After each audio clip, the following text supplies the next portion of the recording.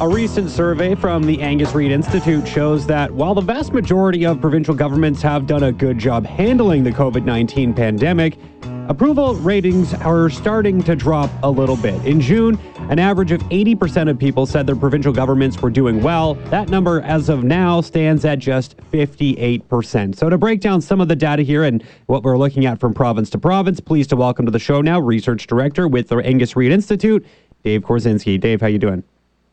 I am doing quite well, navigating this interesting new world in BC, and just working away. And glad to be with you.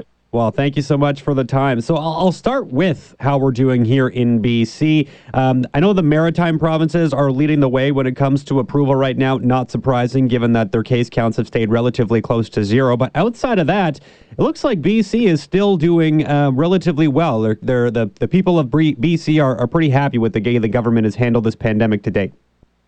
Yeah, it's almost a little bit surprising when you see those numbers because of all of the coverage, which is always about, what should the government do? Are the restrictions too much? Are they too lax? And it's been very difficult dealing with the school districts and trying to figure out how to keep kids in school but keep everybody safe. And there's a lot of conversations about potentially what the government is doing wrong or how they've overstepped their bounds and people saying the restrictions go too far, those types of things.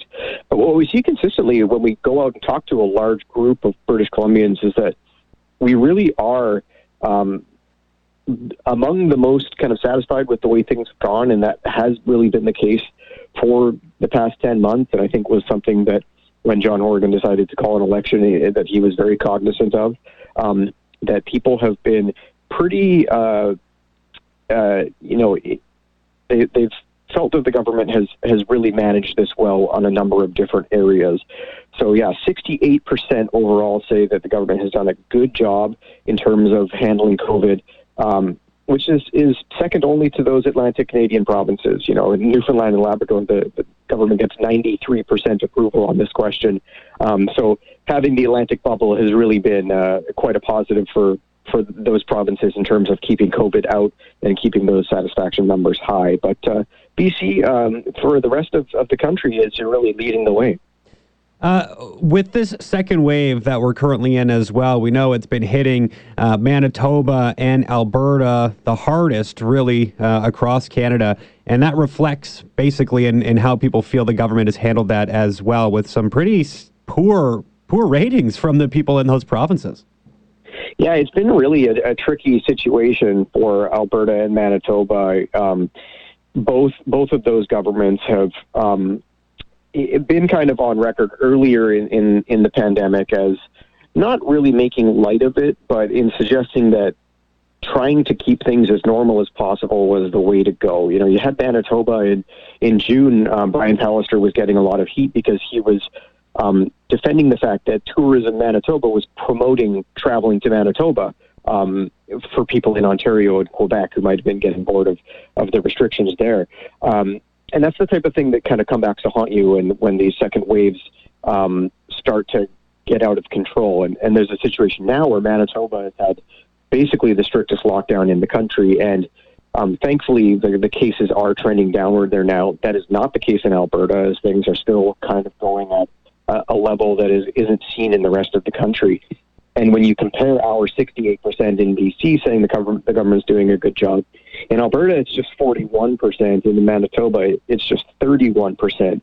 And both of those governments in the summer had ratings in the 70s.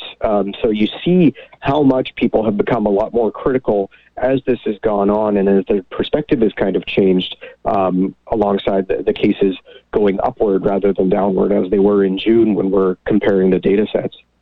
Now, of course, the focus of this survey was talking about COVID response, but in connection to that, right, there are some other issues that you looked at as well. And going back to us here in British Columbia, outside of COVID, it looks like the way the government has handled other issues isn't being received all that well. We're talking about issues like housing affordability, poverty and homelessness, drug use and addiction, seniors care. Those things, especially seniors care, I was surprised to see how low the responses were with how how the province has actually handled it. Were you surprised to see that, obviously healthcare in general did quite well and the COVID-19 response has done quite well, but some of these other issues just don't seem to be resonating quite as much?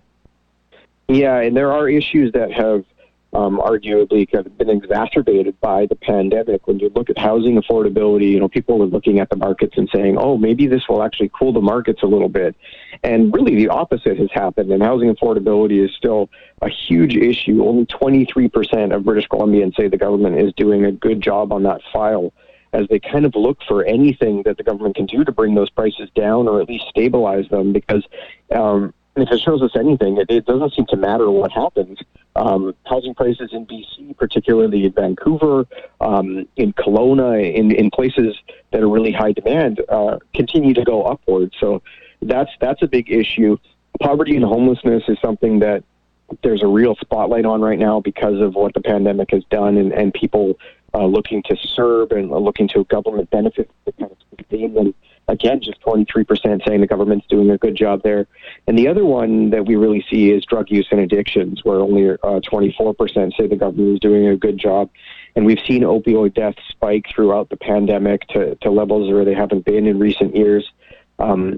So people look at this and they say, the government is putting a lot of resources into COVID.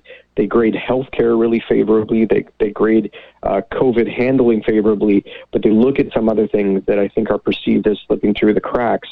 While the government might not see it that way, the perception outside is that those are still areas where we need to make progress, and people will be looking to in 2021, as we kind of have this vaccine rolled out and get things a little bit back to normal. Those are going to be the key issues that sustain themselves when the pandemic is gone, alongside obviously the economic growth question, which is going to be a real big problem, I think, for the entire country, as every province is running a deficit in 2021.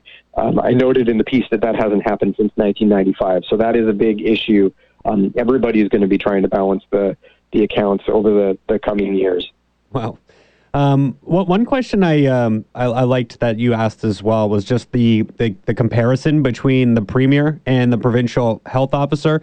And outside of Ontario, where I guess Doug Ford has a bit of a higher rating than the health officer there, and it's just 1 percentage point, so it's basically a dead heat. But everywhere else, there's a pretty significant gap that exists between the approval rating of the health officer versus the Premier, with the Premier coming in a little bit less popular than the health officer. Was there anything that was surprising there? And also, has the approval of Bonnie Henry changed at all over the course of some of these surveys that you've done? Yeah, so that was one of the things that we saw at the very beginning was throughout the pandemic, the people, the frontline workers and public health officers have really been positively perceived. And you got John Horgan, who's running basically on par with the provincial government. He's at 67, government at 68. And then you got Dr. Bonnie Henry at 77%. So there is a wider sense that these public health officials are doing everything they can. I think people understand the long hours that they're working and just how tough this thing has been for people who are every day in charge of managing this. Mm-hmm. The biggest one that was surprising is Dr. Dina Hinshaw in Alberta, where Jason Kenney only gets 41% in the good job column, whereas Dr. Hinshaw is performing at 70%.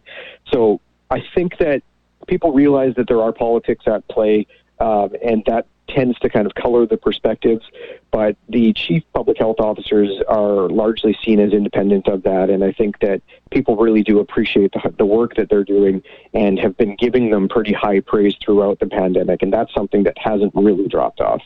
Yeah, which I'm a little surprised to hear as well, just because, I do think the vast majority of people still appreciate the job, and speaking specifically to BC, that Dr. Bonnie Henry has been, approved by most people to this point, but I think there are some people who are starting to feel like maybe the message is getting a bit stale, and hearing the same kind of comments over and over and over again, it gets a little bit tiresome, and I was surprised that, maybe her approval rating didn't drop a little bit more, which, kind of surprised me.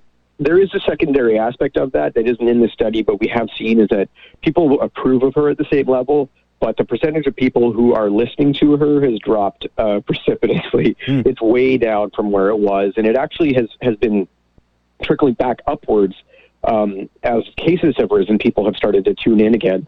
But over the summer, you had half the number of people paying attention to the daily announcements. So it kind of ebbs and flows as cases get more serious. And in the second wave now, people are tuned back in and are still giving her positive grades, but might have sort of been ignoring her for the 3 months in the middle where we were actually doing pretty well in terms of cases. Dave, thank you so much for the time. I really appreciate this. Interesting stuff, and we'll catch up again down the road. But thanks for the time today, and enjoy the rest of your Thursday. No problem. You take care. All right, that was research director there with the Angus Reid Institute, Dave Korzinski.